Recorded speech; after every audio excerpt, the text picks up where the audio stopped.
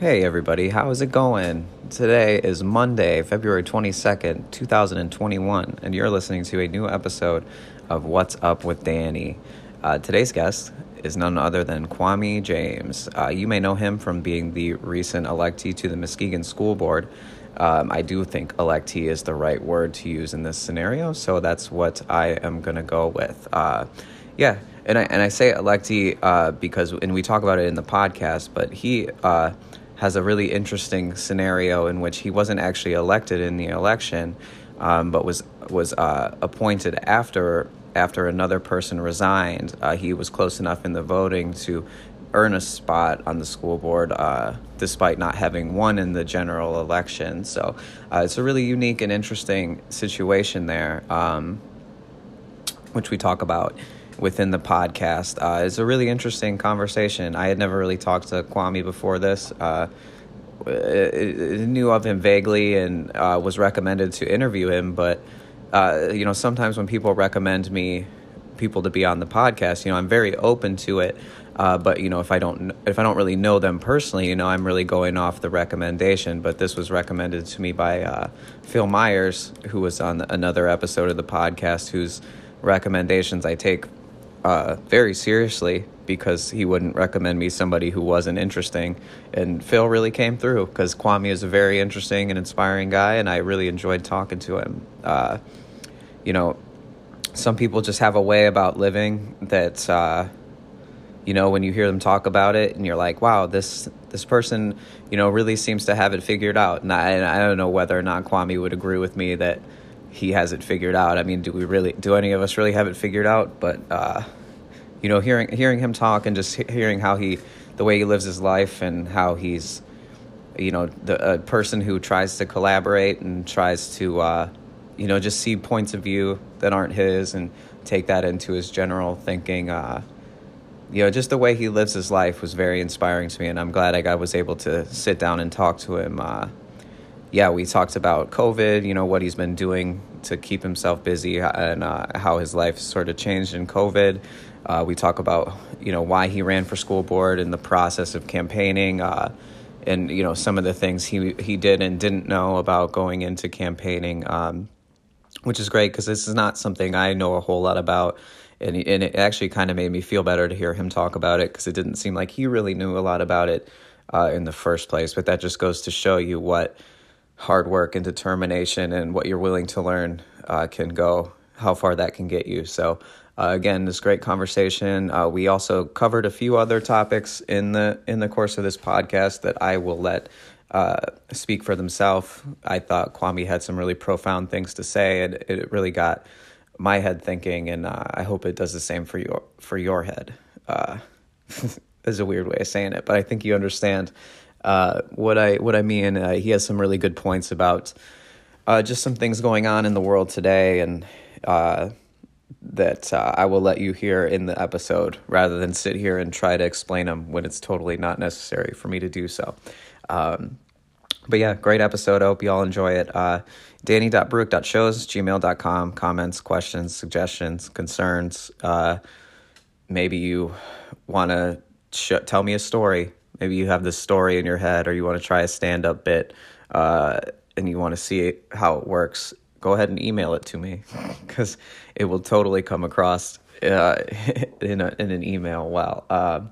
That's a weird example. Maybe don't do that. But rate, review, subscribe, tell your friends about this podcast. Give us a review if you have something to say, or if you like it, shoot us a 5-star review wherever you listen to podcasts. You can follow us on Instagram at symbol What's Up with Danny Podcast, or on Facebook /What's Up with Danny Podcast. Those are our social media outlets, and those are where you can find the most frequent and up-to-date news about the podcast, other than the podcast itself. Going to be recording some episodes this week. Going to try and switch up the format. We're going to be putting out some new series that cover a little bit more specific topics, rather than what the usual podcast does. So go ahead and be on the lookout for those within the next few weeks. Those will be a little bit slow. Still figuring out the format in which I want to go with those, but so keep an eye out for that. and enjoy this episode with Kwame James. Have a great week, everybody. Well, thank you again. I know I just said this, but now that we're recording, I'm going to say it so it's on record. Thank you again for doing this. Well, thank you. I'm glad to be asked. Oh, definitely. You know, and I meant to ask you sooner to be on this. I interviewed Phil Myers about a month. Oh, dude. Maybe 2 months.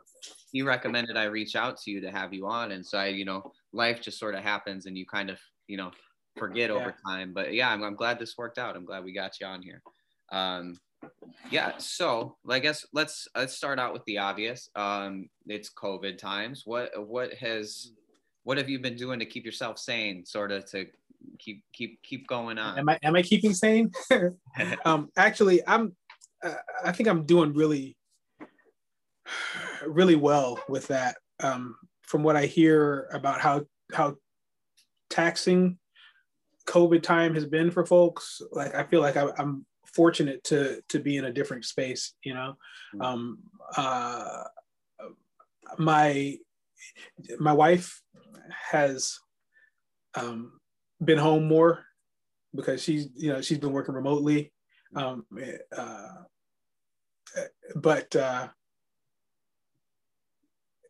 for a lot of that time, actually during the summer, one of our boys was home from school too, so the house was like extra full all day. I've been working from home for I'm self-employed, so I've been working from home all the time anyway. But that has sort of enlivened the flow for me. It's been like a kind of a boon. This whole pandemic experience has brought the family into a richer sort of place in my life. Sure. So I can't really front like it's been a hardship exactly to go through 2020 for me. I mean, despite there's some hard things that happened in 2020, obviously, just on a like community level, on a national level, and global level. But in my personal life, it's been really pretty good. Right on. No, that's great to hear. I know, and I'm sure people listening have, their own experiences and things like that have, they've had their own troubles throughout COVID. But it's nice to hear, I love hearing people who can find ways to appreciate the fact that we're all kind of in this weird time, you know what I'm saying? Things that they can sort of take as a positive out of it. I love hearing that. It really is a very unique circumstance that has sort of befallen us, you might want to say, but it's also a unique opportunity, and I know that that is, and I don't mean that to sound crass, like I don't discount the fact that it's a definite hardship in real life, for most people, probably, certainly more so than it is for me, and I have all the respect for that, but it is whatever it is. It's different from what's normal, and because it's different, there's an opportunity to see life from a different angle, and so there's whether it's hard times or good times, there's always an educational aspect of every moment that we're going through. Mm-hmm. So if we're paying attention to what's new and nuanced about our situation, we have a chance to learn something that we couldn't have figured out otherwise. Mm. Right on. That's my main thing about life, just trying to see the world more fully. Mm. Trying to have a more complete picture, explore what's going on. I'm an explorer when it comes down to it. And it doesn't look like it necessarily all the time. You don't see me like bushwhacking through the jungles of South America, but I'm curious about what's out there, and like those opportunities that present themselves to see something new have always excited me. It's always been a very good thing in my mind to have a chance for something different. Mm-hmm.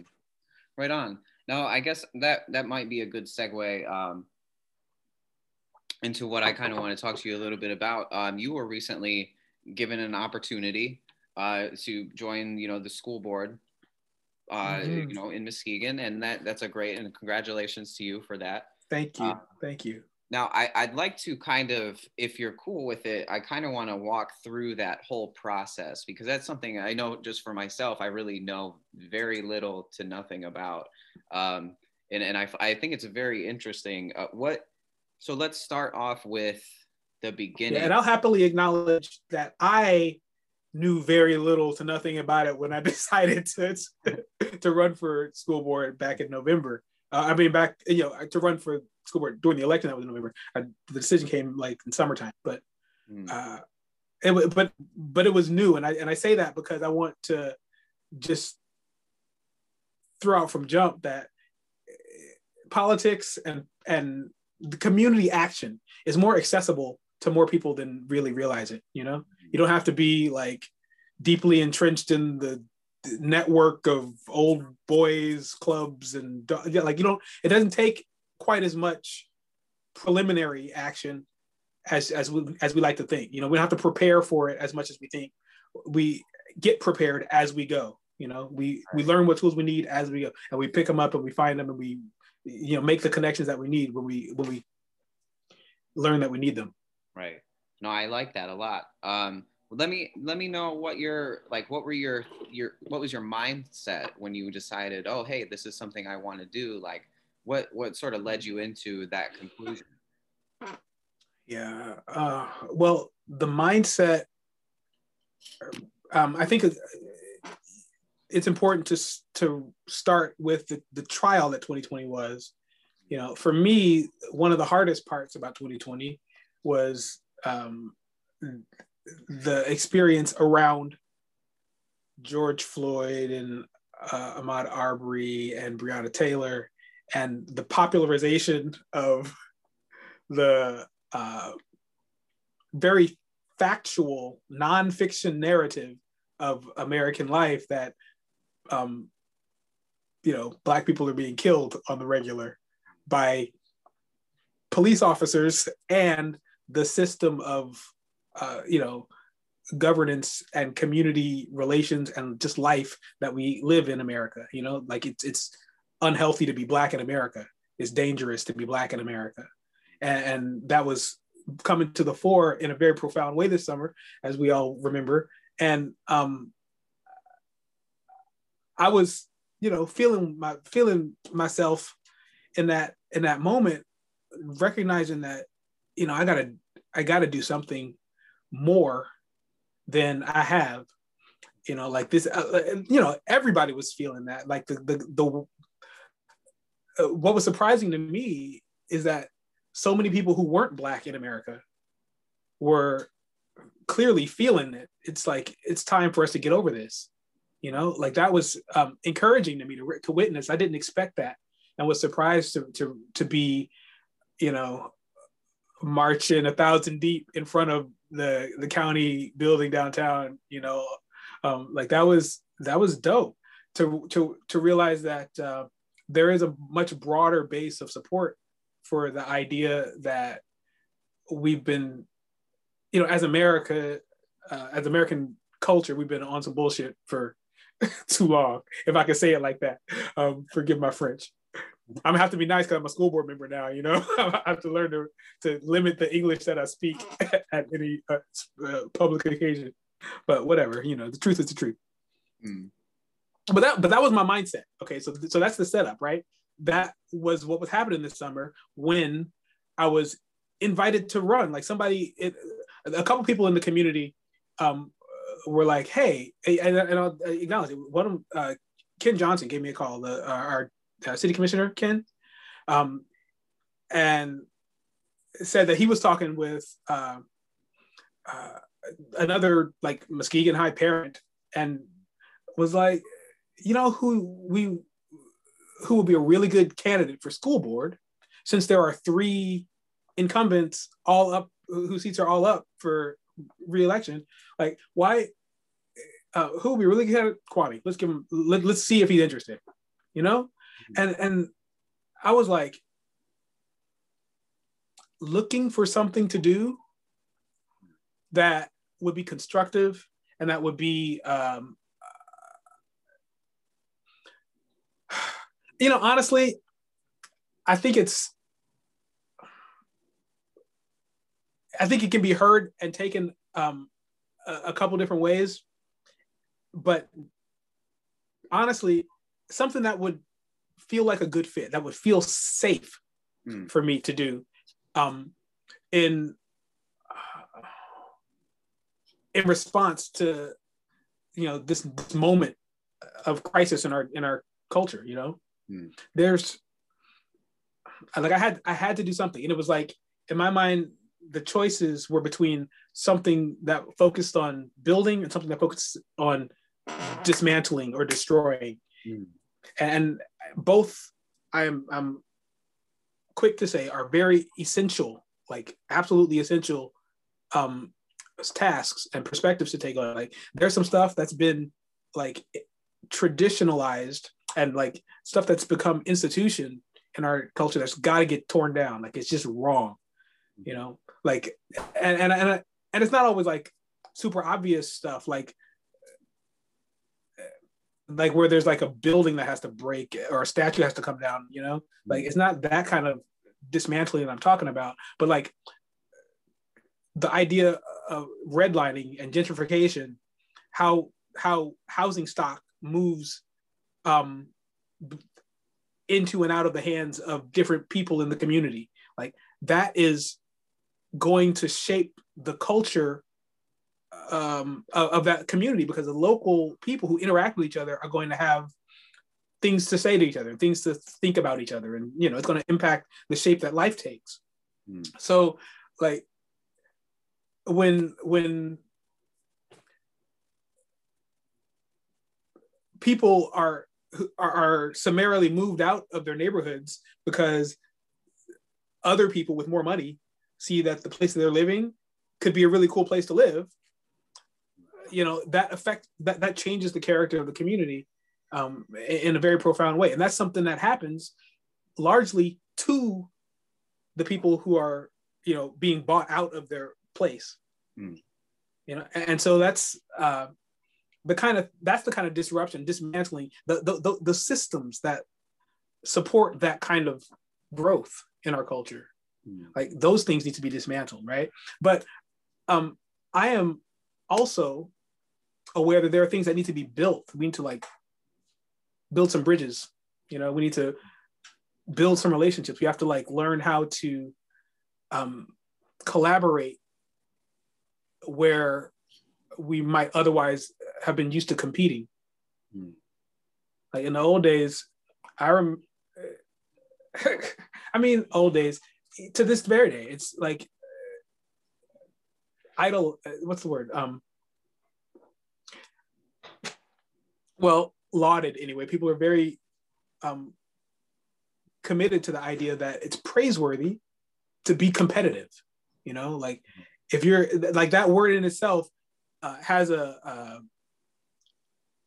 positive connotation sort of built into it. Like competitive is what you might call somebody who's thought of as a leader and who is successful, or at least striving and expected to do well. Like who's a contender. He's like those attitudes about competition encourage people to be competitive. And I'm not saying that it's a bad thing fundamentally to compete, but this is a time where the opportunities that exist for people to have the sort of changes that they want to see in the world, like the opportunities that exist are really very much built around collaboration and communication.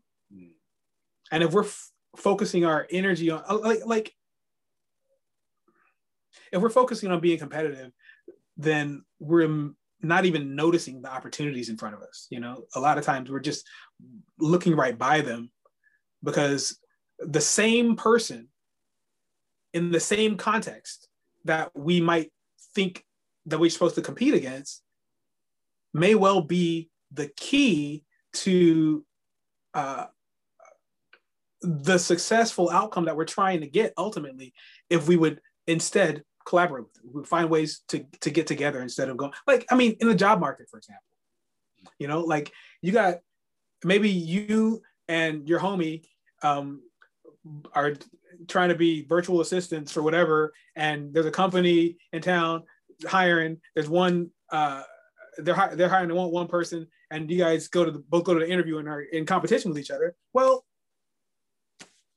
what about the people who are wanting to do that kind of work, who like get put out, who aren't the one that the established company is looking for? What if all those people collaborated to set up their own company and do the work for themselves? You know, like, I'm not saying that that's not more work, you know, but it's an opportunity, right? You know, and opportunities very often require a little extra work to capitalize on. But hey, man, you know, that's part of what makes opportunities advantageous, is that, you know, by doing a little work, you get a lot of reward out of it. You know, that's almost the description, you know. And it's just a question of, yeah, I'm sorry, I could ramble for days, it seems. I was listening on the last Zoom meeting, so I think I have a little well built up. Oh yeah, no worries. People, you know, go off on tangents and talk, and that's I love it, because it makes my job very easy. I can kind of just oh, well, cool. Respect. I'm happy to make your job easier. But no, I like the idea of that, and I think I like to think that there's going to be more of that coming within the next. I mean, I won't say like in a specific timeline, but I think in the next few years we might notice a little bit more of that collaborative attitude rather than that competition. And I think we maybe are in a point where like we want that instant gratification, you know what I mean? So like that work and that effort might not seem like something that people want to put in, because if they don't get the, you know, we kind of live in a there's probably a term for it, but when we, you know, how, you know, you get that serotonin drip whenever you get like a like, like, you know, some sort of instant gratification for something. And so the idea of having to put some sort of work in, it's not necessarily like it's looked at as a burden, but it definitely might steer people away from that general mindset where they have of that, oh, I need to be good at this now, or I need to have this thing now, and if I don't have it, I'll move on to the next thing, because that might be easier to get than, you know, putting in a little work on this one thing. You know what I mean? I do. I mean, I've lived it. You know, I do. I know it. I know exactly what you mean. It's hard. You know, it's discipline. It's really what it comes down to. And like, I understand that word is very often used in a sense to make you think it's something you could give to somebody else, you know, or do to somebody else. Like we discipline our children, or, you know, the teachers discipline the students. And I'm like, I understand what you're saying there, and I, you know, and respect, but it seems to me that the only real discipline is self-discipline. You know, it's not something that comes from outside. It's something that grows in us, that we cultivate as we live a disciplined life, you know. And it doesn't mean like we're like robots or soldiers regimented in some sort of army of other, you know, conformists, but it's like having the habits. It's like having the thoughtfulness to recognize that we're going to have habits, and so we may as well pick our habits, you know. Like having that just enough forethought to decide, you know what, this thing that I do all the time, I do this because this is what I want to do. I'm this way because I've become, you know, my character has developed out of this habit that I cultivated because I decided to do something that maybe was a little hard to begin with, but I got used to it, you know. And that little hard thing has, you know, has made me who I am.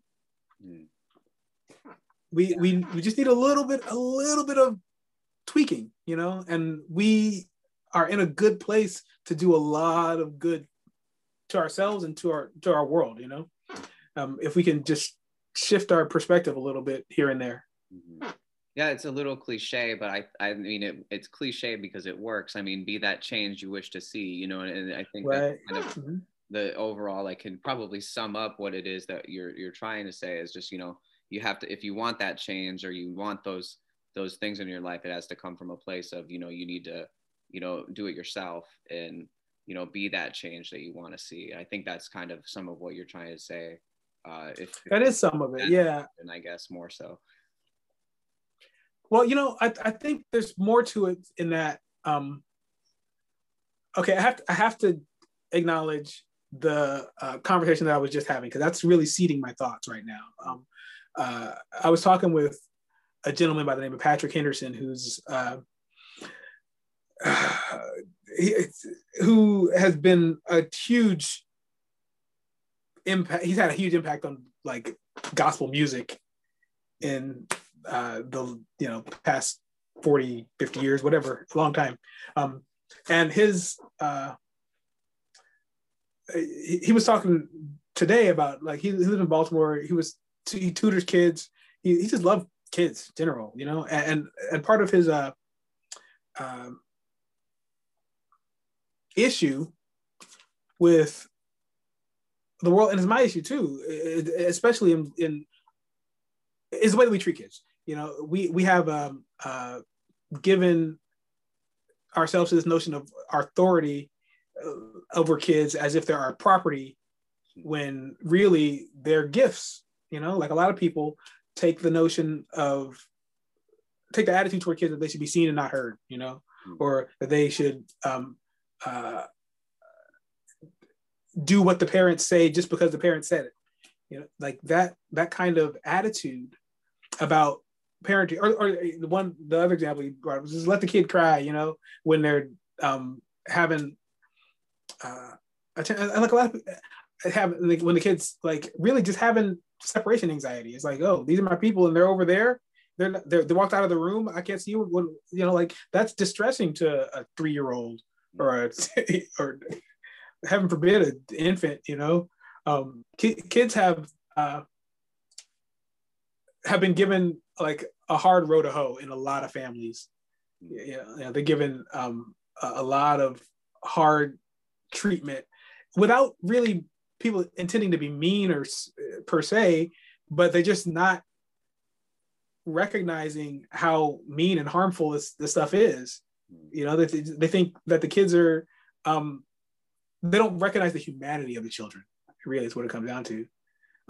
Like, children are sort of contingent people. They're going to be humans one day when they get to be 18 and they can pay for their rent. Then we'll treat them with respect. But until then, they're gonna toe the line. And when you have that attitude about kids, you lose the chance to really win their trust and confidence. And they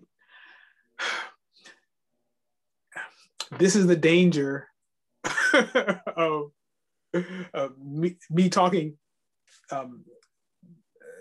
down my tangents, because I forget where I was centering around.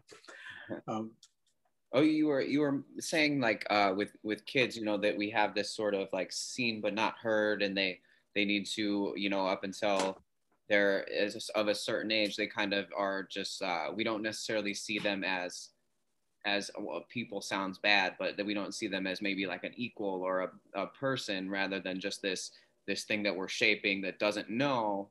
At least as I might be paraphrasing or saying.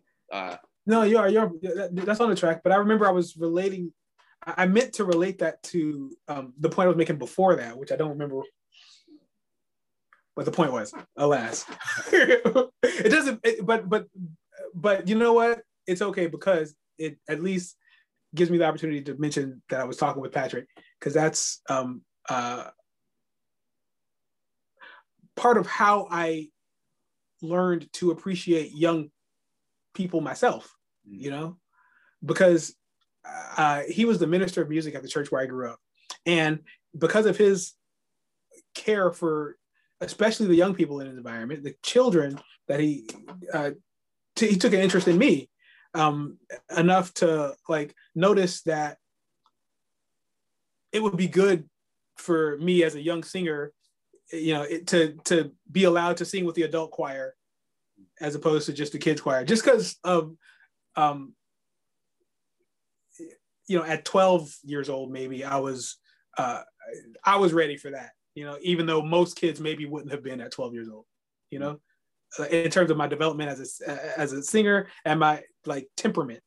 It just made it was a good thing. And so he facilitated that opportunity for me, to be like the youngest kid in the adult choir. And that example is part of what brought me into the mindset that, like, hey, school board might be the right fit. That's a place where I can do me and make a difference. So it's safe in that sense. Like, I understand that having an opinion is just sort of inherently dangerous, and having not just an opinion, but having the capacity to evaluate the opinions of others, in a way that's meaningful and to communicate persuasively. Like, that is dangerous. It's dangerous because it makes me a target. It's also dangerous because it's perceived as dangerous because it has an impact on structures that already exist. It has an impact on people and institutions that already exist. And so they're, in their own interest, going to be aware, at least, going to take notice. And sometimes think of me or anyone like me as dangerous. But, hey, man, I think my job in life has been, in a lot of scenarios, it's been reassuring people that it's really okay. I am not here to hurt nobody. That's not really, that's not my MO. But I understand why you might think so. I understand that if I feel it, a lot of times just my full expressiveness can feel overwhelming. I get that feels threatening in itself. I understand that, I am of a sort, of a complexion that is associated with a lot of the dangers and, fearful possibilities that exist in our world today, in our community, in a lot of people's minds. People are going to have their reaction to me, but I understand. I respect the validity of that. If that's your perspective, if you think that if you think that I'm a threat without like sight unseen, or an initial sighting, I suppose. If you think that I'm a threat, I could respect why you might think so. Let's talk about it. Let's find out if it's really the case. Because my experience has been that we really have a lot more in common than we tend to notice. Like, people of all sorts are a lot more complementary than we let ourselves be. We're designed to get along in ways that we resist, and it's been my good fortune, I think, to be able to like help people bridge that feeling of, I don't know, anxiety, I guess, really is what it comes down to, about a relationship with the other people, whatever other people they are, whether it's the gay people or the Black people or the Chinese communist people or the whoever, the women people who, or like it we have a certain natural anxiety about anything that is unfamiliar or different, that's recognizably different. And so it's okay, but I've been lucky enough to live in ways and to have relationships that allow me to witness that anxiety can like be quelled. We can recognize some peace in our community with each other, in our communion with each other. Sure. And we can learn to familiarize ourselves with each other in a way that lets it be comfortable to live alongside a lot of different kind of people. Mm. You know, doing all their different kind of stuff and being their different selves. That's the trick. That's the part that we like to forget about, you know, or that we find it hard to remember, you know, to be more exact. Like we find it difficult to remember sometimes when we get worked up, you know, we find it difficult to remember that it's okay for other people to be themselves. Like they're not fundamentally out to get me, you know. They may have learned to treat me like a threat, you know, but they can overcome that. We can learn how to see each other differently. Mm-hmm. And like the fundamental idea of them being different doesn't have to be threatening. Right. Yeah, I think just as easy as we can learn things, we can maybe unlearn them in a way that isn't, like you say, isn't necessarily seen as a threat. I mean, but by engaging, I mean, it can't work out. I would assume it can't work out the way that you would hope every time. I mean, certainly not. Right. Yeah. You know, what do you do in those situations where, you know, you kind of reach a point where you're like, oh, I'm not going to change this person's mind. They're not going to see this situation or me or this whatever differently. What do you do in that situation where it just kind of you're maybe reaching out to something that's really not going to be there? You know what I mean? You know. Yeah, the graceful extraction from the dialogue is hard sometimes. Like, okay, so here's an example, and I don't know that anybody would mind if I use names, but I'm not gonna anyway, just because I don't have to.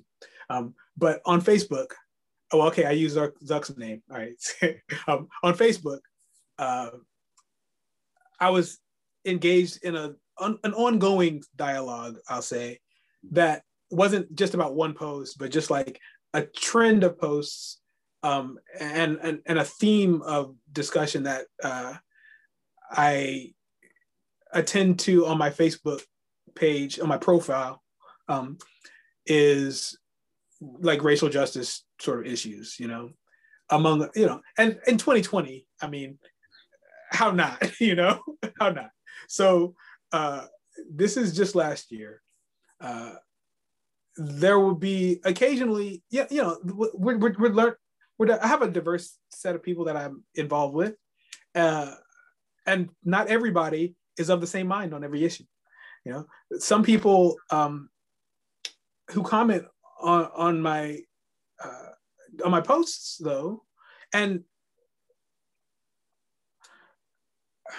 well, some people will comment and really disagree, feel like there was, you know, need to argue against the reasonableness of the perspective that I was, you know, showing, or like that would have questions. Whatever, it would start with maybe a question. Not necessarily, it didn't end up there that way, but whatever. Point is, there was one cat especially who became somewhat famous, I suppose. I mean, famous on my profile, you know, among the people who comment in my threads, like for being antagonistic to some of the notions of like justice and community values that are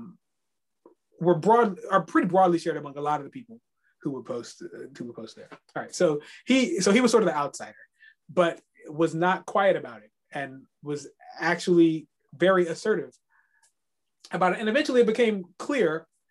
I mean, to be honest, it was clear very early on, because like in our sidebar conversation on Facebook Messenger between he and I had thought that early on I was like, well, I see we don't have similar opinions about this. Let's just not talk about it.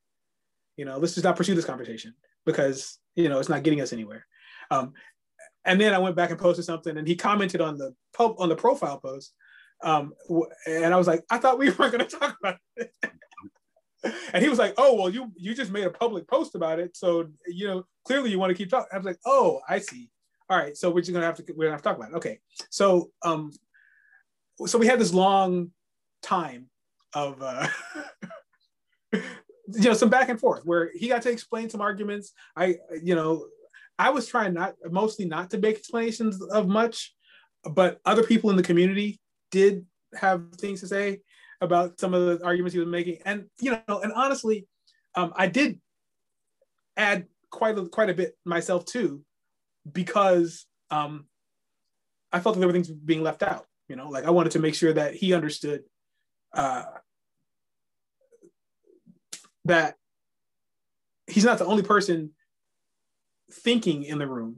He's a very educated cat, and rightly so. He has a respect for the knowledge that he brings to the conversation, but he don't know everything. There's a lot that he neglects to recognize, and it's not like, and I say that way very specifically because it's my observation that he's perfectly capable of witnessing certain things, of like seeing certain perspectives, but is unwilling at times, to do like all of us. Like all of us, we have our hangups, and we come by him honestly, and I don't even want to blame him for it. It's not even like he's a bad guy in my mind. I hope that if anything, if nothing else is clear, I hope that people understand that the convolutions that I'm taking and the way that I explain stuff are meant as a way to catch myself and keep from accidentally defaming people for just being themselves, for having their opinion. I want to make it real clear that I have my own opinion about things, but I don't spite you for having yours, even if I recognize that yours is totally erroneous and dangerous. In fact, I can see where you are causing real harm to real people just because you don't understand what you think you understand. I could like Donald Trump, God bless him, is a menace to society, more so than any hood rat with a Uzi. Donald Trump did some damage and is trying to continue to. Real talk, I love the cat. God bless him. But he is, but I don't want to deny that danger that he represents in real life. But I also do want to acknowledge that I know he's a human being, and maybe if anybody belongs in jail, it's him. Maybe if he, maybe he owes some people, a lot. but still, you'll never hear me say we should string them up. You'll never hear me say, well, that guy's just garbage. I understand that he's a human being, and a dangerous human being, but he's a human being, and if we can remember that when we're in dialogue with each other, especially the hard dialogues about the stuff that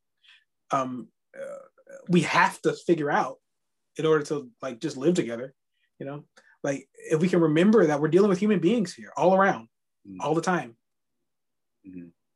worthy of respect, worthy of some dignity, know.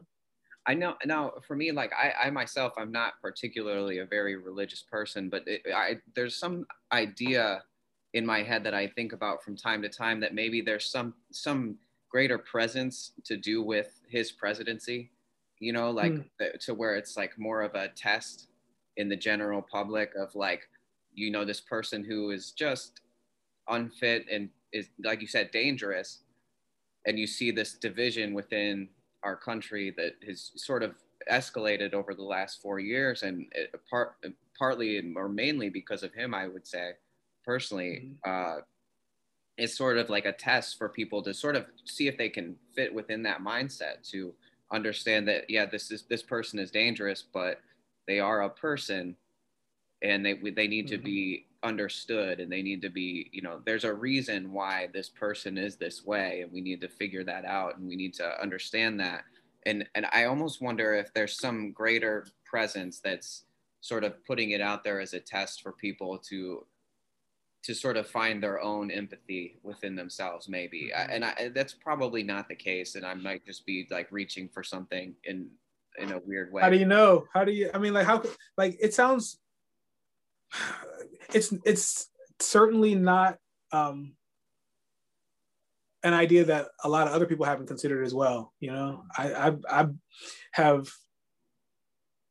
nothing but respect for that consideration. It's like, yeah, maybe. And if it isn't like supposed to be on some like cosmic divine level or something, it's still the way that a lot of people are taking it. It's the way that I've taken it. It has been a real challenge.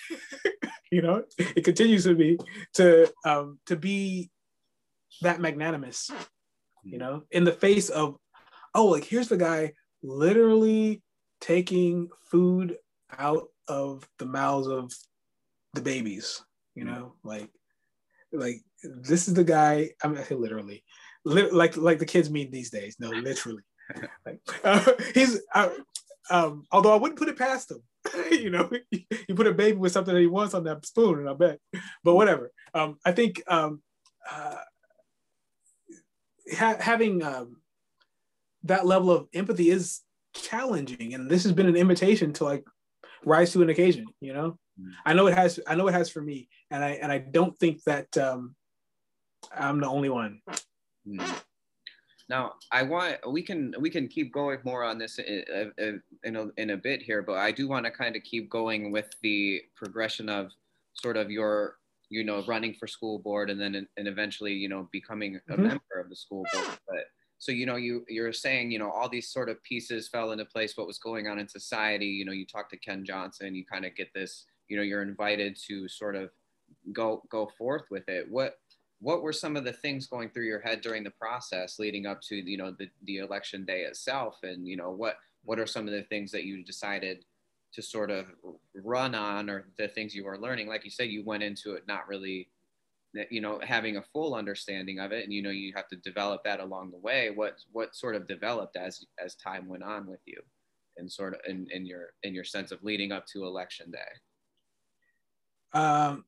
Well, it began with collaboration.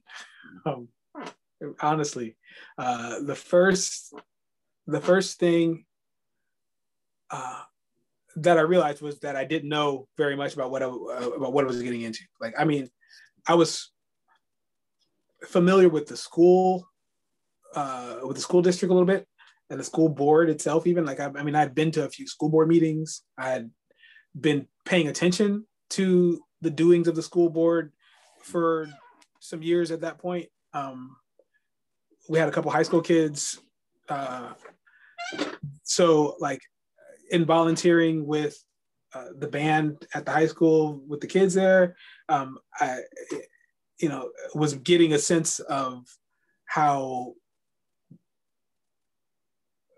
the school community exists, at least in the high school, you know, and so I felt like I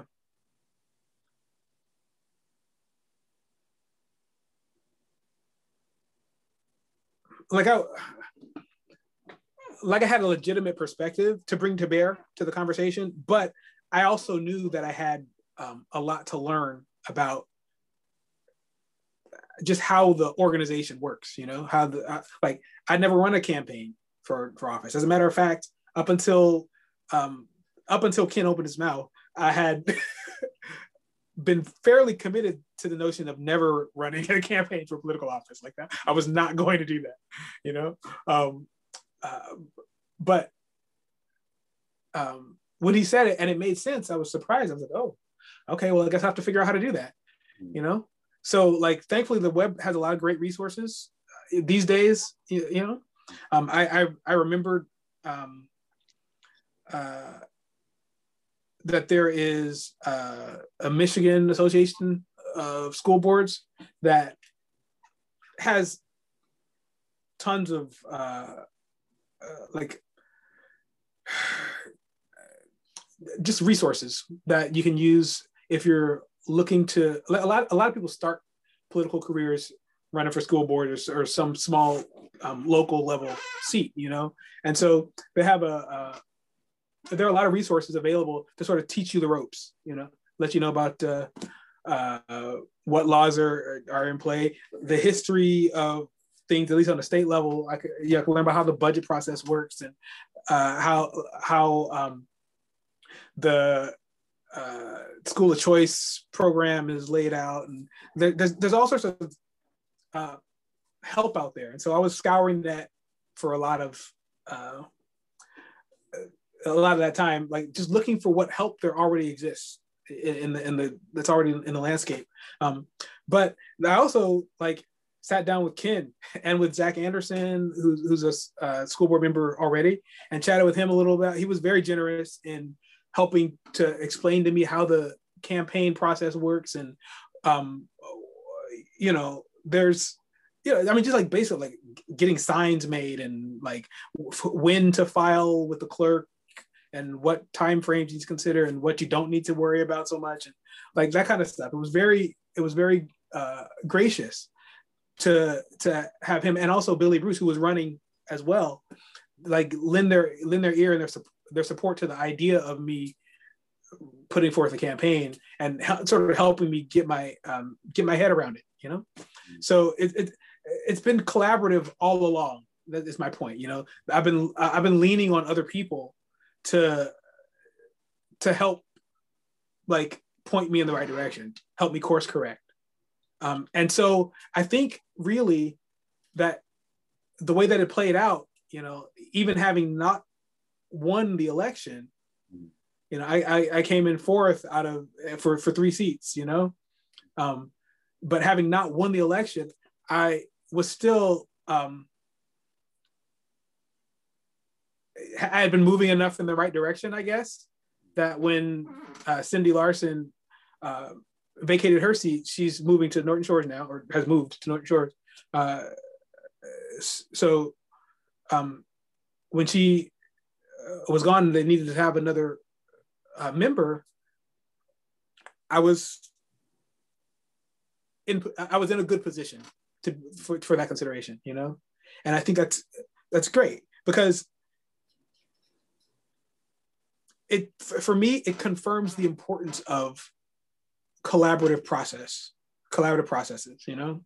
It's like if I went into the race with the attitude of competition, then it would have been I would have run a very different race, you know. And I imagine I would have been received differently too, you know, because I would have showed up with a different attitude. I'd have been a different person in people's minds.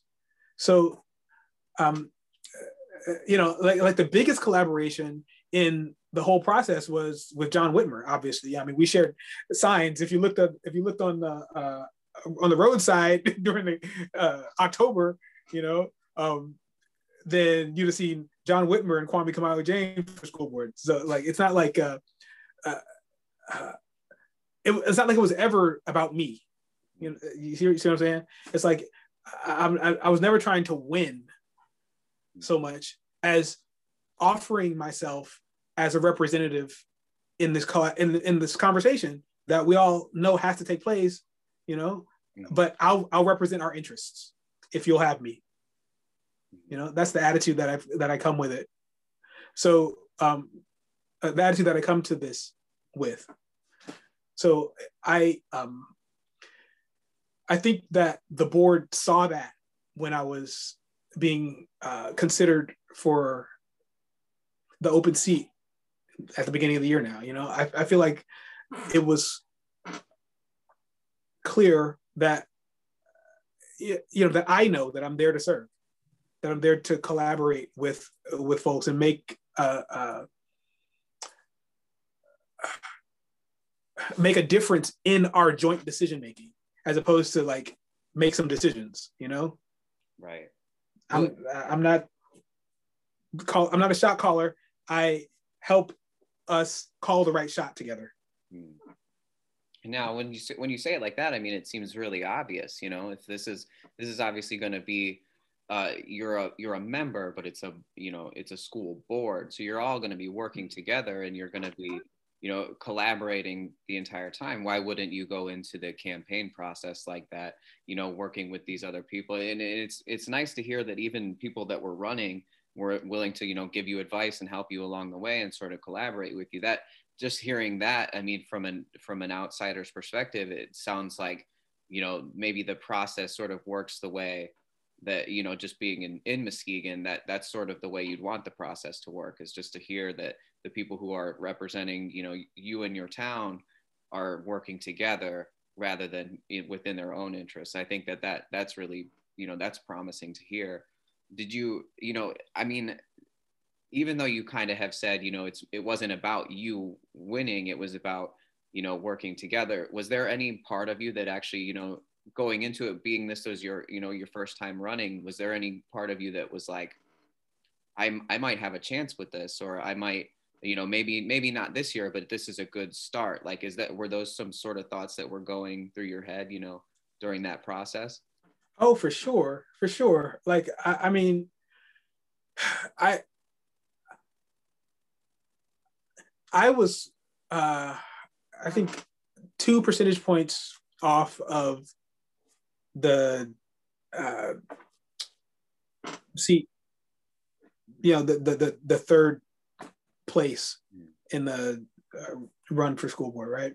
I was 2 points off, and that's maybe not as small as it sounds, actually, when there's 6 people in the field. 2 points is, 2% of, yeah, it's of a six is more than 2% of, half. So whatever.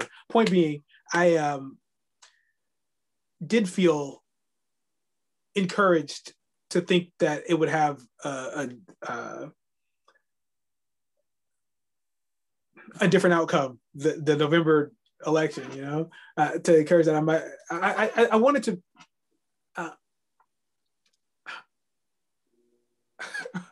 It's bad. I don't know. All right. So how do you say it?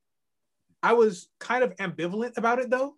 Like, I knew that there was a good chance that I could win. It felt like I could win, especially once I finally got my Facebook ads up, because like Facebook did a little thing in the last election cycle where they adjusted their rules from what they had been prior to last year.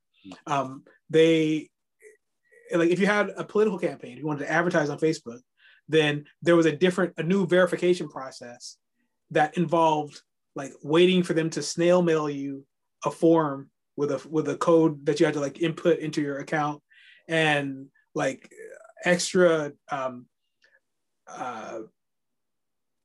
verification of your ID and your address and whatnot, basically, so that they can know for sure who's claiming that they're doing political ads. So like there were a couple extra layers to it, but the approval process for my ads on Facebook took an extra 2 weeks, longer than I expected it would. I thought it was going to be done in 2 hours because I'd seen how to set up an ad account that wasn't a political ad account, and I realized there was an extra layer or two to consider. So anyway, my point is, I ran ads on Facebook, and honestly, that really, I think, did a lot. It's not the only. I mean, it was probably the last 2 weeks, maybe, before the election, that my ad finally got up. It wasn't even quite 2 weeks, I think, before election day.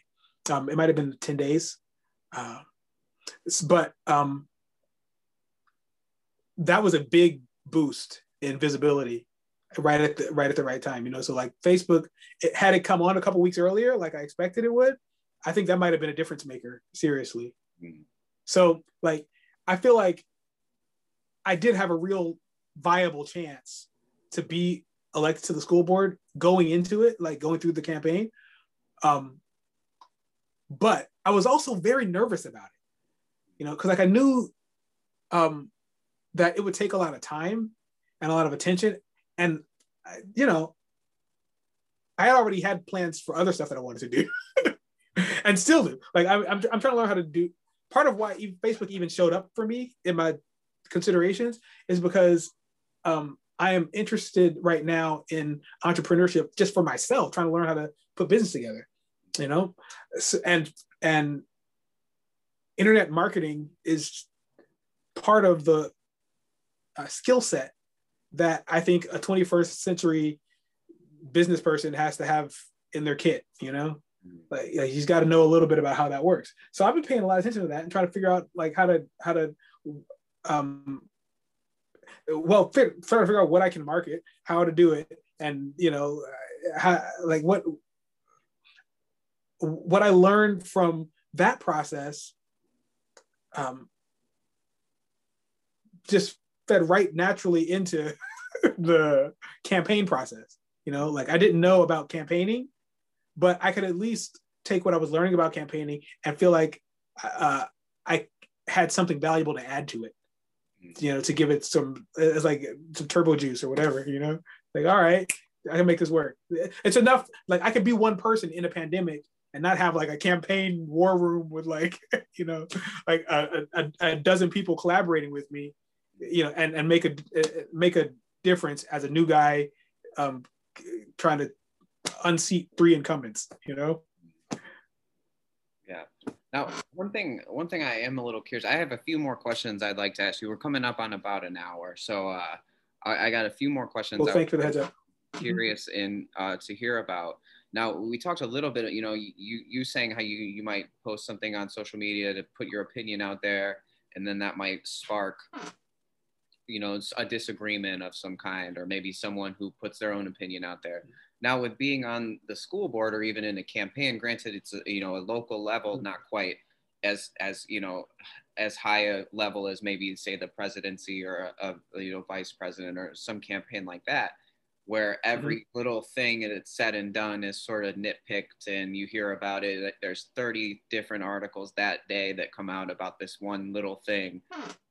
Now, is there some part of you that sort of maybe wants to, I don't know if restrict is the right word, but sort of pull back on vocalizing those opinions or where do you go through the idea of vocalizing how you feel about things, but understanding that the people who are going to vote for you may not feel that way, and try to still show that you're going to work for them, even though these are, you know, your thoughts and feelings on these things? Do you ever try to maybe tone it back or pull it back a little bit so you don't, like, is there a different mindset? I'm having a hard time trying to ask. I hear what you're asking. No, you're explaining it very well, very clearly. I get it. Like I do self-censor, I suppose, to the extent when we first started today, you know, I was like, oh yeah, I gotta watch what shit I say because I don't want to speak all the English. You know, like I know there's a layer of decorum that people expect from their school board member that I have to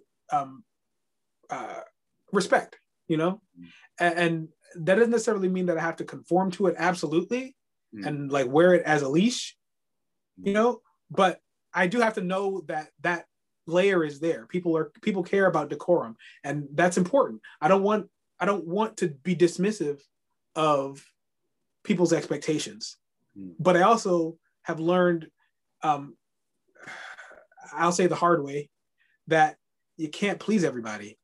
And I'm not going to assume your expectations for you. I'm not going to take my life and fit it in your box, you know?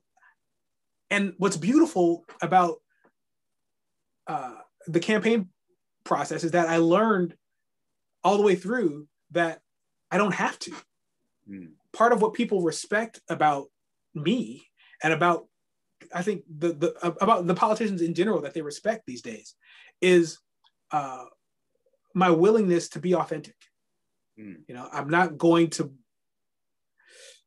BS you, you know, but I'm gonna keep it real, you know, and that, people respect that. People like that right now, and I think I have a lot of latitude.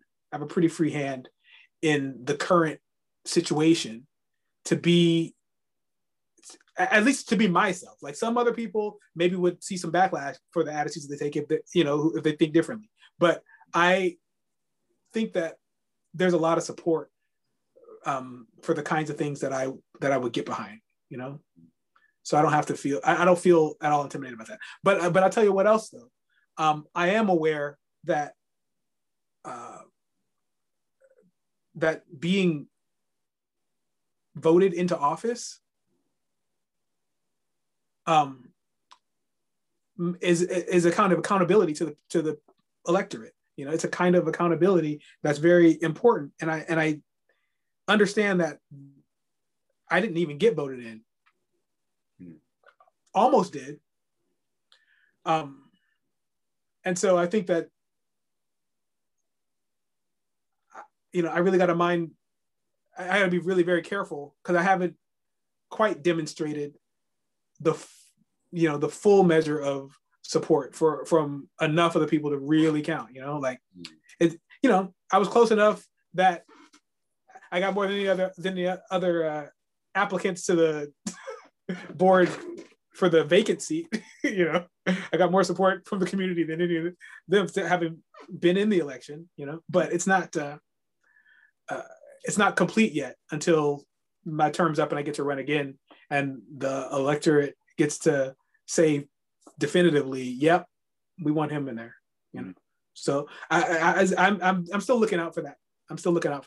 I like I said, I'm not trying to let it weigh on me too much because I feel very confident that the tone of our community is very much on the same wavelength as me, and vice versa. Like I'm listening for what the wavelength of the community is so I can fit with it. Like that's how I live. I'm not trying to break shit. I'm trying to build community. That's the thing. I'm not the dismantle. That's important work. That's somebody else's work. I'll support it. I know it's important, but that's not my work. I'm here to build. What now I want to talk about that a little bit too. What now, when were you what's the word, inaugurated into your position? Like what? This January. January. That was this January. Okay. The regular school board meeting in January started with like a workshop session where they made the final decision about who would be on the board, and then like right after that, like I took my place up there on the dais and was voting in that one meeting. It's part of the dialogue, and afterwards they like gave me my email account and set me up with training and sent me on my way. Okay. Now, what are some of the things that you have? I mean, just it's granted it's only been a month. What are some of the things that you've learned in that span of time, just from that initial start off point? Well, one of the things I learned actually is an outgrowth of something that I'd started learning before the election, in reading the. All right, so the official district policies and procedures and whatnot, that document details all the formal relationships between the board, superintendent, like teachers, how everything is supposed to work, right? And I have to admit that at the beginning of the process, when I first decided to run for school board, I didn't understand the limitations to my own personal advocacy and my own personal expression that would be appropriate to an actual board member. So like I was thinking in my first formative thoughts about what I might be doing as a board member, I was imagining that I would have more latitude to like build programs in the school, or at least like to like be more hands-on than a board is really supposed to be, So like one of the things about the Michigan Association of School Boards that supports new board members is like a very extensive training program. They have like right now it's 2020, so it's all webinar style stuff, or Zoom meetings, but there's a lot of coursework that you can take to learn the formalities of being on the school board. So that's been reiterated in the training that I've been engaged with since being appointed to this seat. Like the district facilitates training from the state organization in a number of different areas. One of them is just how to be a board member. There's a whole series of coursework that they offer in that regard. There's also, of course, like how to evaluate the superintendent. That's a very important training that everybody's required by law actually to take, because I mean, obviously that's part of the work, but people don't know going in exactly how that work is supposed to be done. A lot of times people think that the agenda that they have is going to fly, but they realize, oh wait, I'm not the boss of the superintendent so much as the board is, and the board has a very technical, formal role to play in that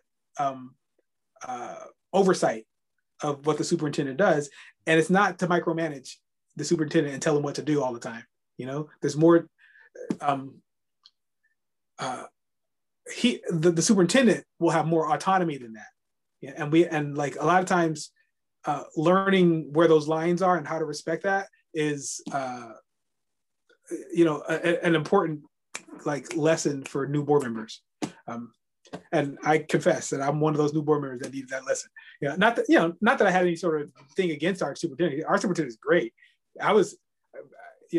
We got so blessed with the particular superintendent that we have on hand right now. Like I remember when he first came to Muskegon, like that very same, it was like the end of the school year, and that very, I think it was, it wasn't summertime yet, but it was spring coming into the end of the year, I think. And one of the students got killed.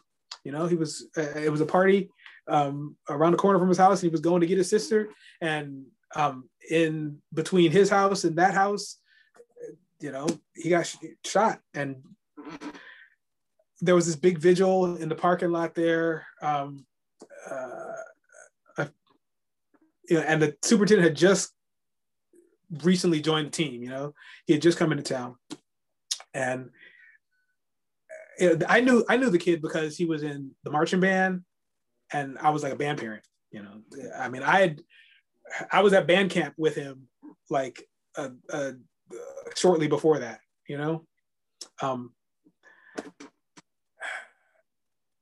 But the superintendent was there at in the middle of the night at 9-10 o'clock, whatever, on Wood Street and Laketon, and not like ostentatious about it, not doing like a Marion Barry or Jesse Jackson, like waiting for signing autographs and things. He was just present, like in the community when he needed to be there, when it was important for him to be there, in a way that a lot of that I wouldn't necessarily expect. But I was very gratified to see it. And that's the kind of cat that Cortez is. Matt Cortez is been a very impressive superintendent. And so like coming to the notion of being on the board and like evaluating the superintendent, like that's my job now. I ain't got no problem. I'm not gonna have too much concern about trying to like correct too much, like he seems pretty correct for the most part. I don't have to micromanage. I don't have to feel bad about that. Although I did think that I would have more um, more capacity to like instigate things in the classroom, in programming, and and maybe and maybe there are ways to do that. I just haven't realized yet. Maybe there are ways to be more influential that I'm still that I've yet to really appreciate. But I know I can't be as direct in that regard as to say, well, here's a program I think you should implement. That's not my job. He's the expert. I'm gonna let him come do that. But I can't say things like, well, I guess I could say that. I could say, here's a program I think we should implement, but it's got to be in a certain kind of context. I can't. If I say that, it's not with the expectation that he's gonna like, yes sir, go off and do it. It's not like that by any means. So it's nice to have like a place on a team of of district leaders. It's a leadership team. That's the way to keep referring to it anyway in the literature that I'm exposed to right now these days. It's a leadership team, and he's part of it just as much as the board is. And that's the thing, because he does a lot of coordinating work, and not even just him personally, but his assistant does a lot of coordinating work. Like the assistant to the superintendent is as important a player as anybody. That is the role responsible for managing a lot of the communication process. And we often sort of give short shrift to that kind of support worker. Oh, clerical staff. That's not. No. That's a super important role. We don't. I think one of the things. So I think we talked a little bit in the beginning about how kids as property, inspires a whole different dynamic in the relationship, right? I think a lot of our value judgments about how people measure up to each other in relationships are a little off. I think we neglect to appreciate the value that people bring to each other in a lot of situations. And one of them is in the way that we think about various organizations of people, where the positions that are considered important are very strongly related to the level of importance is strongly related to the amount of pay you get for it. And I think that that we get a lot mixed up when we let that be our standard for judging the importance of the roles that people play. I think we get a lot mixed up because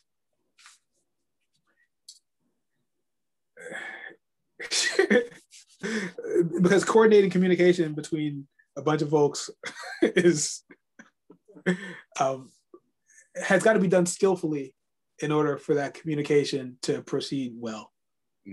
Like teams don't function well if the communication isn't done well. So my point is, Cassidy, mad props, hold it down. She runs the Zoom meetings too. It's great. When you're on the board meeting via Zoom, as we will be tomorrow. It's all virtual tomorrow actually. There's more going on behind the scenes than just what you see on your screen. So just know that all the time. Right on. All right, so I have two more questions. One, I had three in my head, but I think I'm going to combine two of them into one, and then after, because I think one of the both I feel like we might end up with taking a little time on these, but then we'll kind of wrap up a little bit, and then we'll kind of go from there. All right. So my first question is, what are some of the, you've mentioned, things that you need to build or things that you want to, programs that you want to maybe start and that you'd like to start, and you maybe don't have or well, like you said, it's not necessarily your job to do that. You can bring it up and then let the superintendent run with it. But what are some of those programs that you'd like to see sort of brought into play, or even just like, what are your goals, you know, in this experience, in your time and during your term? Like, what are some of the goals that you'd like to see implemented or just change that you'd like to see made? I know that might be a pretty loaded question, but yeah, no. Yeah, well, it there's a lot of things that could change, right? But the truth is that I am learning finally, as I'm maturing. I'm learning that focus matters. You know, that it's really okay not to do absolutely everything, not to try to do absolutely everything, and to just pick the one thing, really. But you know, two or three, if you have two or three focuses, it's better than trying to do everything, you know? So, but the one thing that really stood out as the most important for me to talk about anyway, during the campaign of my priorities, the most important priority to really help rally people around is this notion that not everybody is trying to go to college and needs to go to college necessarily, especially when college, when, you know, there's big fights in government about how we're going to pay for college. You know, like it's ridiculously expensive these days. But you know, some of that can change, and maybe that'll be a little different in the future. But as it stands, and it will probably always stand, that not everybody is trying to go to college. You know, and it doesn't mean that people aren't smart. It doesn't mean that they're not needing to support a family. You know, it doesn't mean that they don't still have worth and value for the contribution they make to society. As a matter of fact, they might make very important contributions to society, like, you know, being a plumber. I mean, you don't want to live without plumbing. You just don't. You know, that's important, essential work. You know? Like, so I think the idea of being more and more active in creating opportunities for folks to learn their way into the trades, building trades, is just beautiful. I think it's necessary. And the greatest thing about it is that I didn't even have to come up with that, because like there's already this stuff going on in Muskegon School District in a number of different capacities. There's a geometry and construction class that's been running for a little while now, a couple of years, I think, that has it takes the opportunity to teach kids about mathematics in the process of teaching them how to rehab and build houses. You know, like that's innovative stuff. I like it. And there's more talk with like local union leaders about how to partner to create opportunities for kids to learn what they need, and learn what they need in terms of not just technical skills, but also life skills, you know, in order to be interested in and available for work as an apprentice in whatever, you know, electrician, carpenter, whatever, you know, by the time they graduate high school. So if that kind of opportunity were increased, then it's a win-win. You know, the trades get fresh blood to invigorate the the work pool, because people talk about trying to rehab houses in Muskegon, try to build new property. Like, you got to be able to support the kind of community that we claim to be trying to build. You know, like if we see Muskegon 10 years from now at a certain level of expression, then we have to make sure that Muskegon is able to support all that growth, you know? Like, we have to equip Muskegon to do that growing. Otherwise, what will happen is, and this is certainly possible, it could happen, and you know, you might say that people are trying to make this happen, that people are working for this to happen, maybe, but it could be that other people just come and buy out the spaces in Muskegon where the people in Muskegon are living, you know? Mm. Other people can just come and outprice Muskegon for everybody. And in a lot of senses, that feels easier and desirable if you're trying to manage property values, if that's your point of interest in Muskegon, you know? But like most of us live here, you know, it's a community that makes Muskegon so interesting and valuable anyway. You know, it's because of who we are that people see Muskegon growing over the past, you know, decade or so that I've been here. It's been a pretty clear trend that Muskegon's little resurgence, even despite COVID-19 and pandemic times, you know, that Muskegon is growing, is developing in a very profoundly positive direction. And I think that that it's apparent not just here in Muskegon, but around the region. And so, so that kind of interest exists. People are willing to come and just like put some money down because they think that Muskegon's going to be somewhere at a higher level of value 10 years from now, 20 years from now. But what makes Muskegon valuable and interesting, why it's growing, is because of who's here. And if you price the people out, then you lose. It's like killing the goose that lays the golden egg. The people are the goose, man. You know, you're not going to keep laying golden eggs if you bring in a new population to replace the value that, you know, to displace the value is really what it'll come down to. Yeah. I like that. I'm sorry to interrupt you there. I've never heard it referred to like that. And I actually, that made a whole lot of sense to me when you said it, you know, the golden goose thing and everything. That actually, like hearing it that way, I was like, oh yeah, no, that makes a whole lot of sense. But I'm sorry, continue. That's how I feel. I mean, like, I came from LA. I grew up in Los Angeles, all right, which is a pretty like metropolitan sort of place, right? I came to Muskegon and was really very satisfied with how I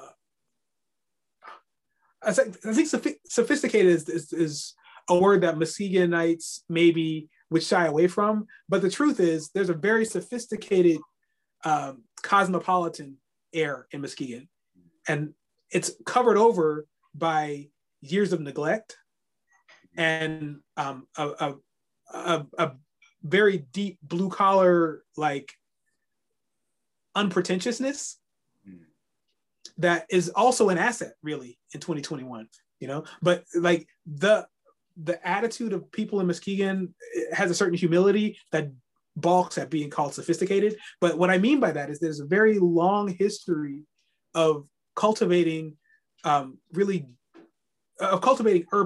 community, a very long history. Like there was a time when Muskegon was like the Beverly Hills of the West, when Michigan was as far west as West was, you know, like there was a time when there were more millionaires in Muskegon than anywhere else in the country. So this is this town has a tradition, a long tradition of being a serious player in urban communities in America, you know, and so that has helped shape the culture here. You know, that the people here come from generations of that. You know, the culture here comes from generations of that. So when I came to Muskegon, I was really very impressed with how it didn't feel like a small town, you know, compared to, you know, LA. There were at the time 10 million people, you know, in the greater area. And I'm like, yeah, it's slower, it's smaller, clearly, but I've been to other towns that like St. Louis. I was born in St. Louis. I grew up in LA, but I was born in St. Louis, and I've been back as an adult. And St. Louis feels less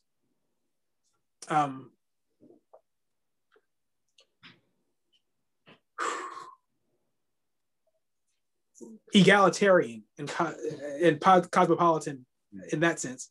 Like the culture respects diversity less than in Muskegon. I'll put it that way.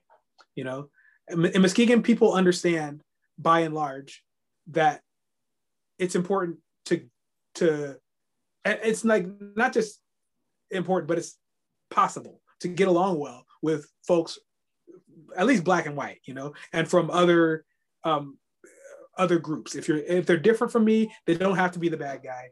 We can work them shit out. You know, that's real for Muskegon. For Muskegon, in St. Louis, a guy who was my neighbor, grew up there, older gentleman. He was like, "Yeah, this is the piano key city. You know, there's black, there's white, and there is no gray." It's like, and I got that vibe in St. Louis more than I get in Muskegon. Coming from, you know, Muskegon has something really valuable in our capacity for diversity, and that's people. That's like relationships that create that value. And if you price people out of your Muskegon vision for the future, then you're losing the one asset that makes Muskegon a standout community in West Michigan. You know, Norton Shores can't do that. North Muskegon can't do that.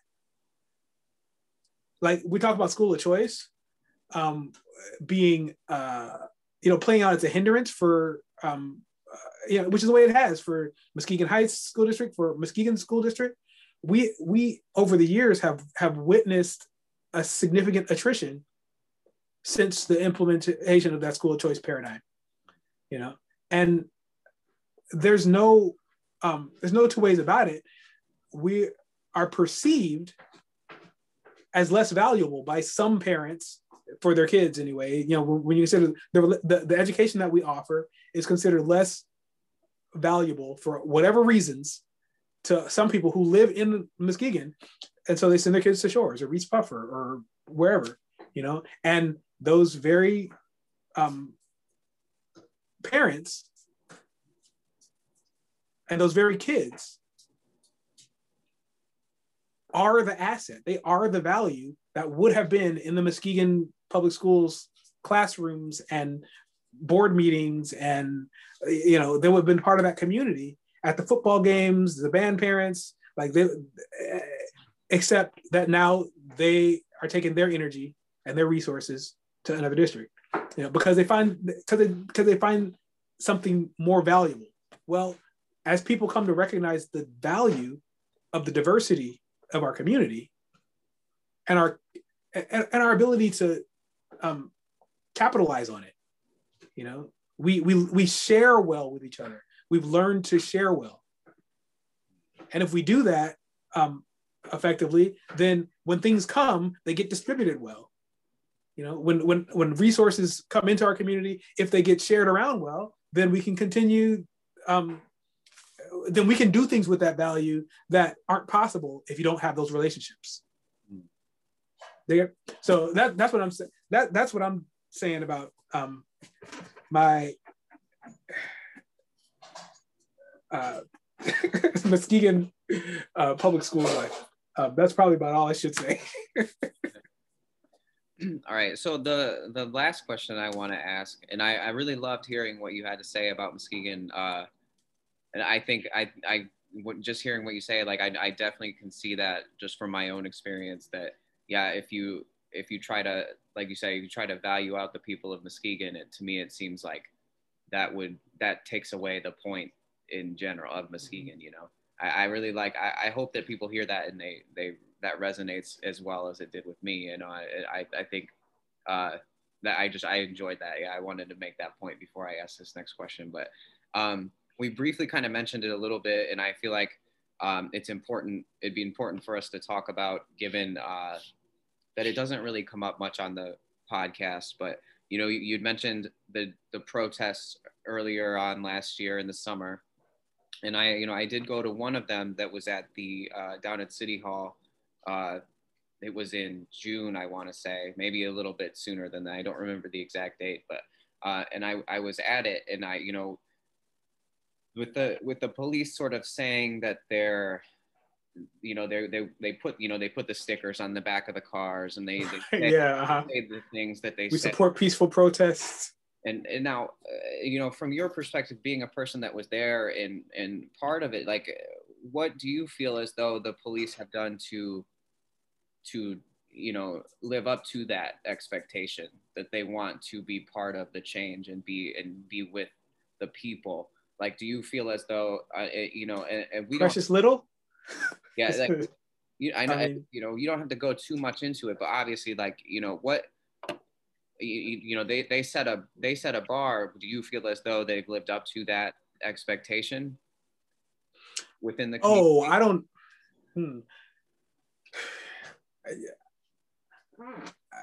I don't know.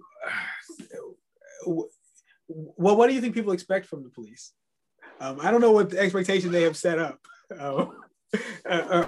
or Well, I guess more so. would, Do you feel? Sorry to interrupt you, but I guess no, more so. Do you feel as though we're in a period where, like, amongst our own community, where like people can walk freely and feel as though they're not, people of color can go through and they can say, oh, I don't feel as though the police in my city are, trying to find the right word to say, or are sort of not after me, but don't have my intentions or me in the best of intentions in terms of the way they're policing. You know what I mean? I hear you. Well, I'll say, so like I said, precious little, and I mean that in all sincerity. Like, there has been a little that the police have done, as far as I can tell, and I can't tell very much. Not unfortunately, one of the ways that the police could do a lot of good, I think, is in increasing dramatically the nature of the transparency that exists around policy and these things are not as bad as they could be, but not as good as they could be either. Like, there's something telling about the fact that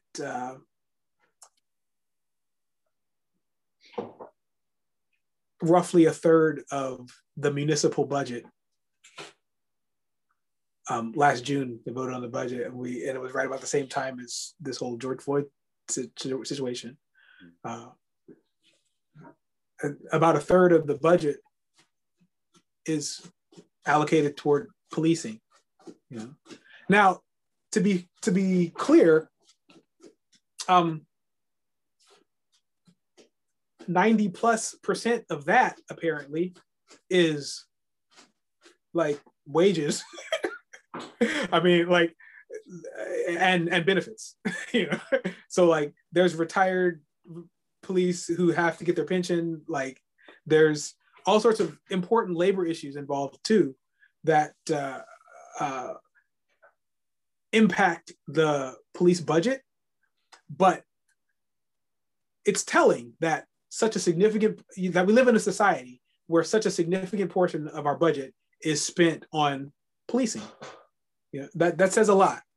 And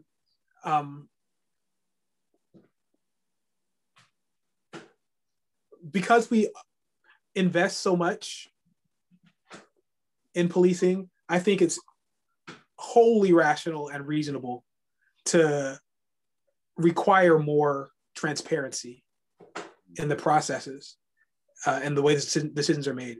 I think that the level of accountability is the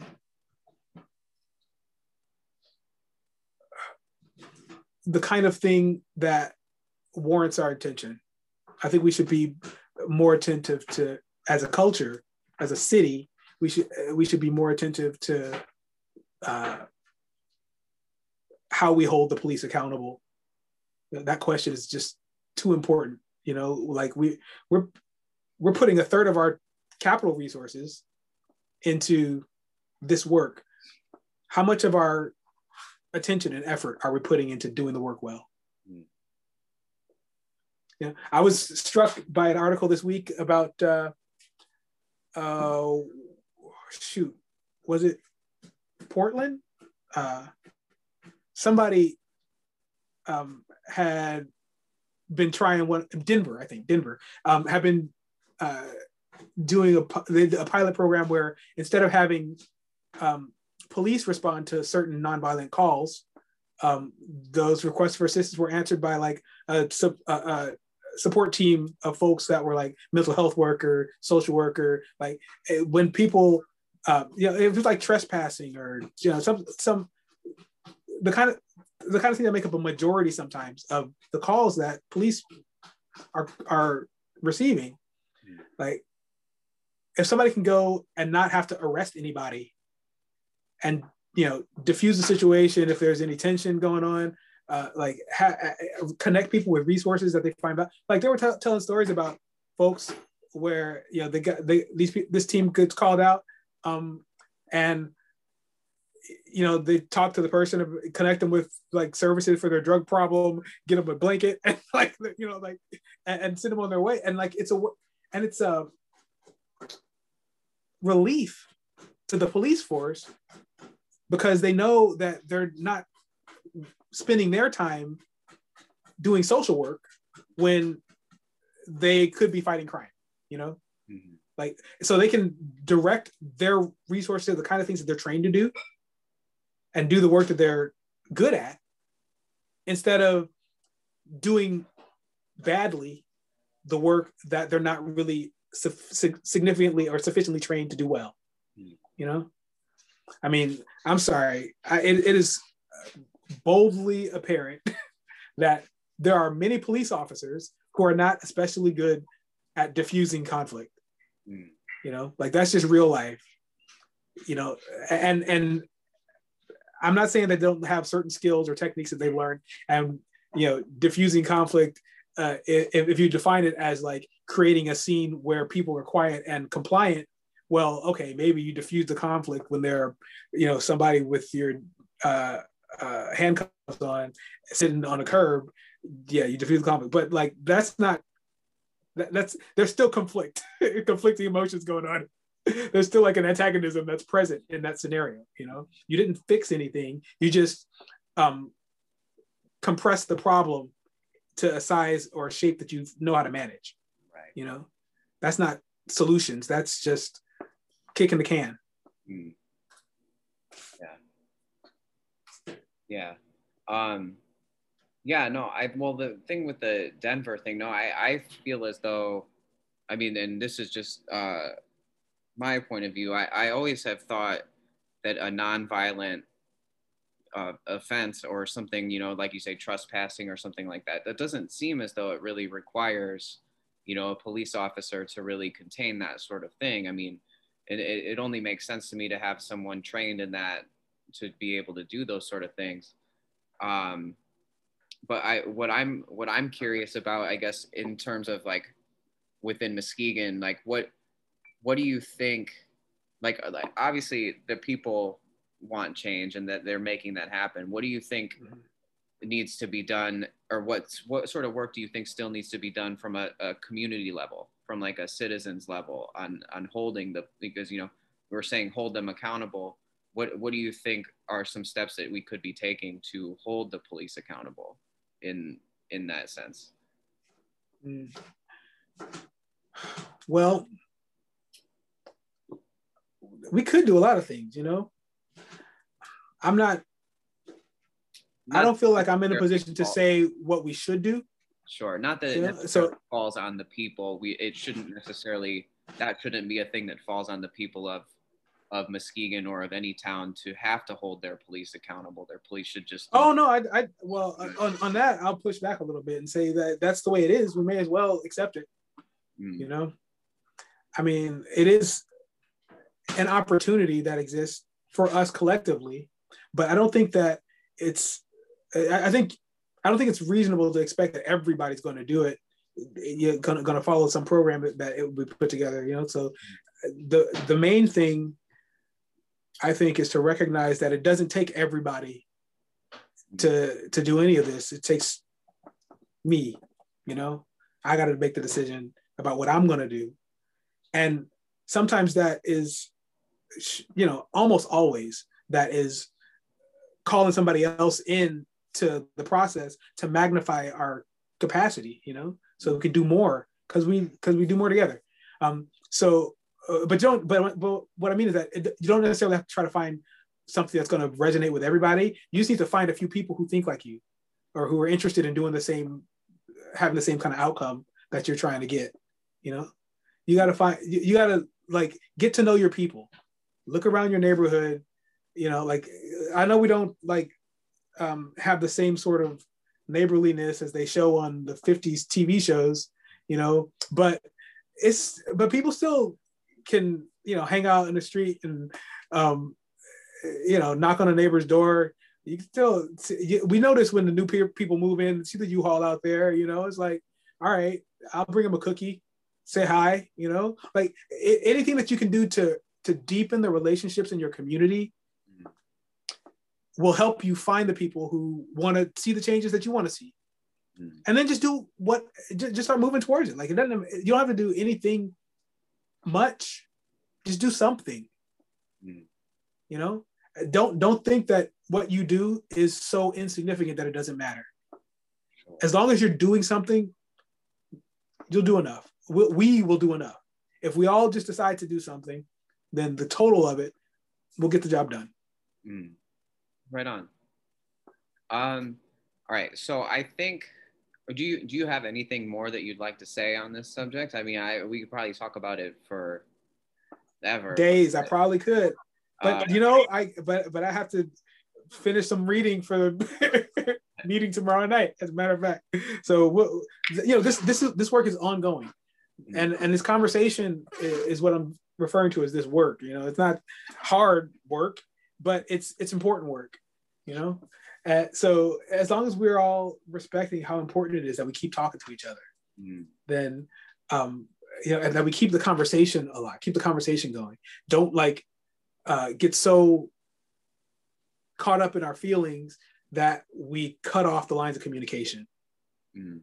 Like keep busy, keep energized, keep your passion up because it's hard work sometimes, but keep clear on the notion that we have to do this work collaboratively. We got to come together and have the communication to make a community, you know, a community and not just a city. Yeah, no, I agree. I agree completely. Okay, so I have just a base question and then we'll do the closer after this. So my first thing is, is there anything that you want to promote either for yourself or just in a general sense within the community that you feel strongly about that you want people to know about? Well, so many things. I think the most important thing for me to share is just that, like I said earlier, so many of the things that we need are already going on. You know, like I was mentioning with regard to the trades programs in Muskegon Public Schools, like that stuff is already happening. I see how important it is and want to support it. And so I will help to make more of that stuff happen, but it's already happening, you know? And that's the thing. Like we're not starting from scratch. Don't think that we have to start from scratch. Be encouraged. You know, we're in a good place right now, but we can be fooled by the dire circumstances. You know, we can be fooled into focusing on the hardships that we're experiencing and miss the fact that we're in a good position right now. If we stick it, I have to watch my metaphors too. If we are committed to taking advantage of the situation, we will find that we're in a ripe field for really blossoming this community into something like a significant promise that it's been making to itself for longer than I've been here. Right on. So the closing question now, normally it's an advice question that you aim at yourself, but given some of the stuff we talked about, I kind of want to mix it up a little bit and make it sort of a two-part. First off, I like to end the episodes with the guests being able to give a piece of advice to themselves for the future, so that if they decide to listen to this in the future, a couple years, couple days, couple weeks, whatever, they always have that to look back on as something maybe that they needed to hear in that moment or might need to hear in the future. But given some of the stuff that we talked about, and I'd like to add just maybe that question and put like a 1B underneath it and say, some of the stuff that you're talking about with the way we treat children as they're growing up and things like that, maybe offer a piece of advice to, parents or teachers or coaches or somebody who works with children on how they should, what they should view as their role in teaching that child how to believe in themselves or believe in an idea that they can really, with hard work and try and grow up to accomplish the things that they want to accomplish. So so in a sense, give advice to yourself in the future, but also maybe give advice to those people working with children on how they can really help those children become and reach their full capacity. Well, I can do that both at the same time because I am working with children right now to, help them increase their capacity, as you say. Like, this is the position on the school board is work for, first and foremost, for the students. That's who I am advocating for in every decision that I make. And I am glad to say that I am supported in that by the superintendent and by the rest of the board too. We are in it for the students, and it's clear enough. But being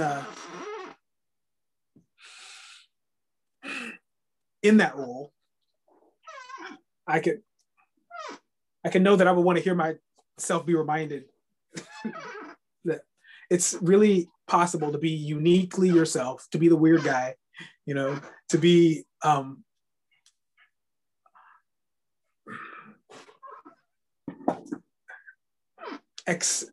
it's okay to be authentic, As a matter of fact, not only is it okay, it is your ticket. That is your ticket to the fullness of your fulfillment. That is what you have to be if you want to be satisfied with your role, with your life. If you want to be satisfied with your contribution, you got to give it all of yourself. You got to put yourself in it. And so it's okay to be your authentic self. Don't let anybody tell you different. Right on. I love that. Well, great. Well, thank you again for doing this. This was great. I appreciate you giving me some of your time. Man, Danny, thank you so much. I really appreciate your invitation. Hell yeah.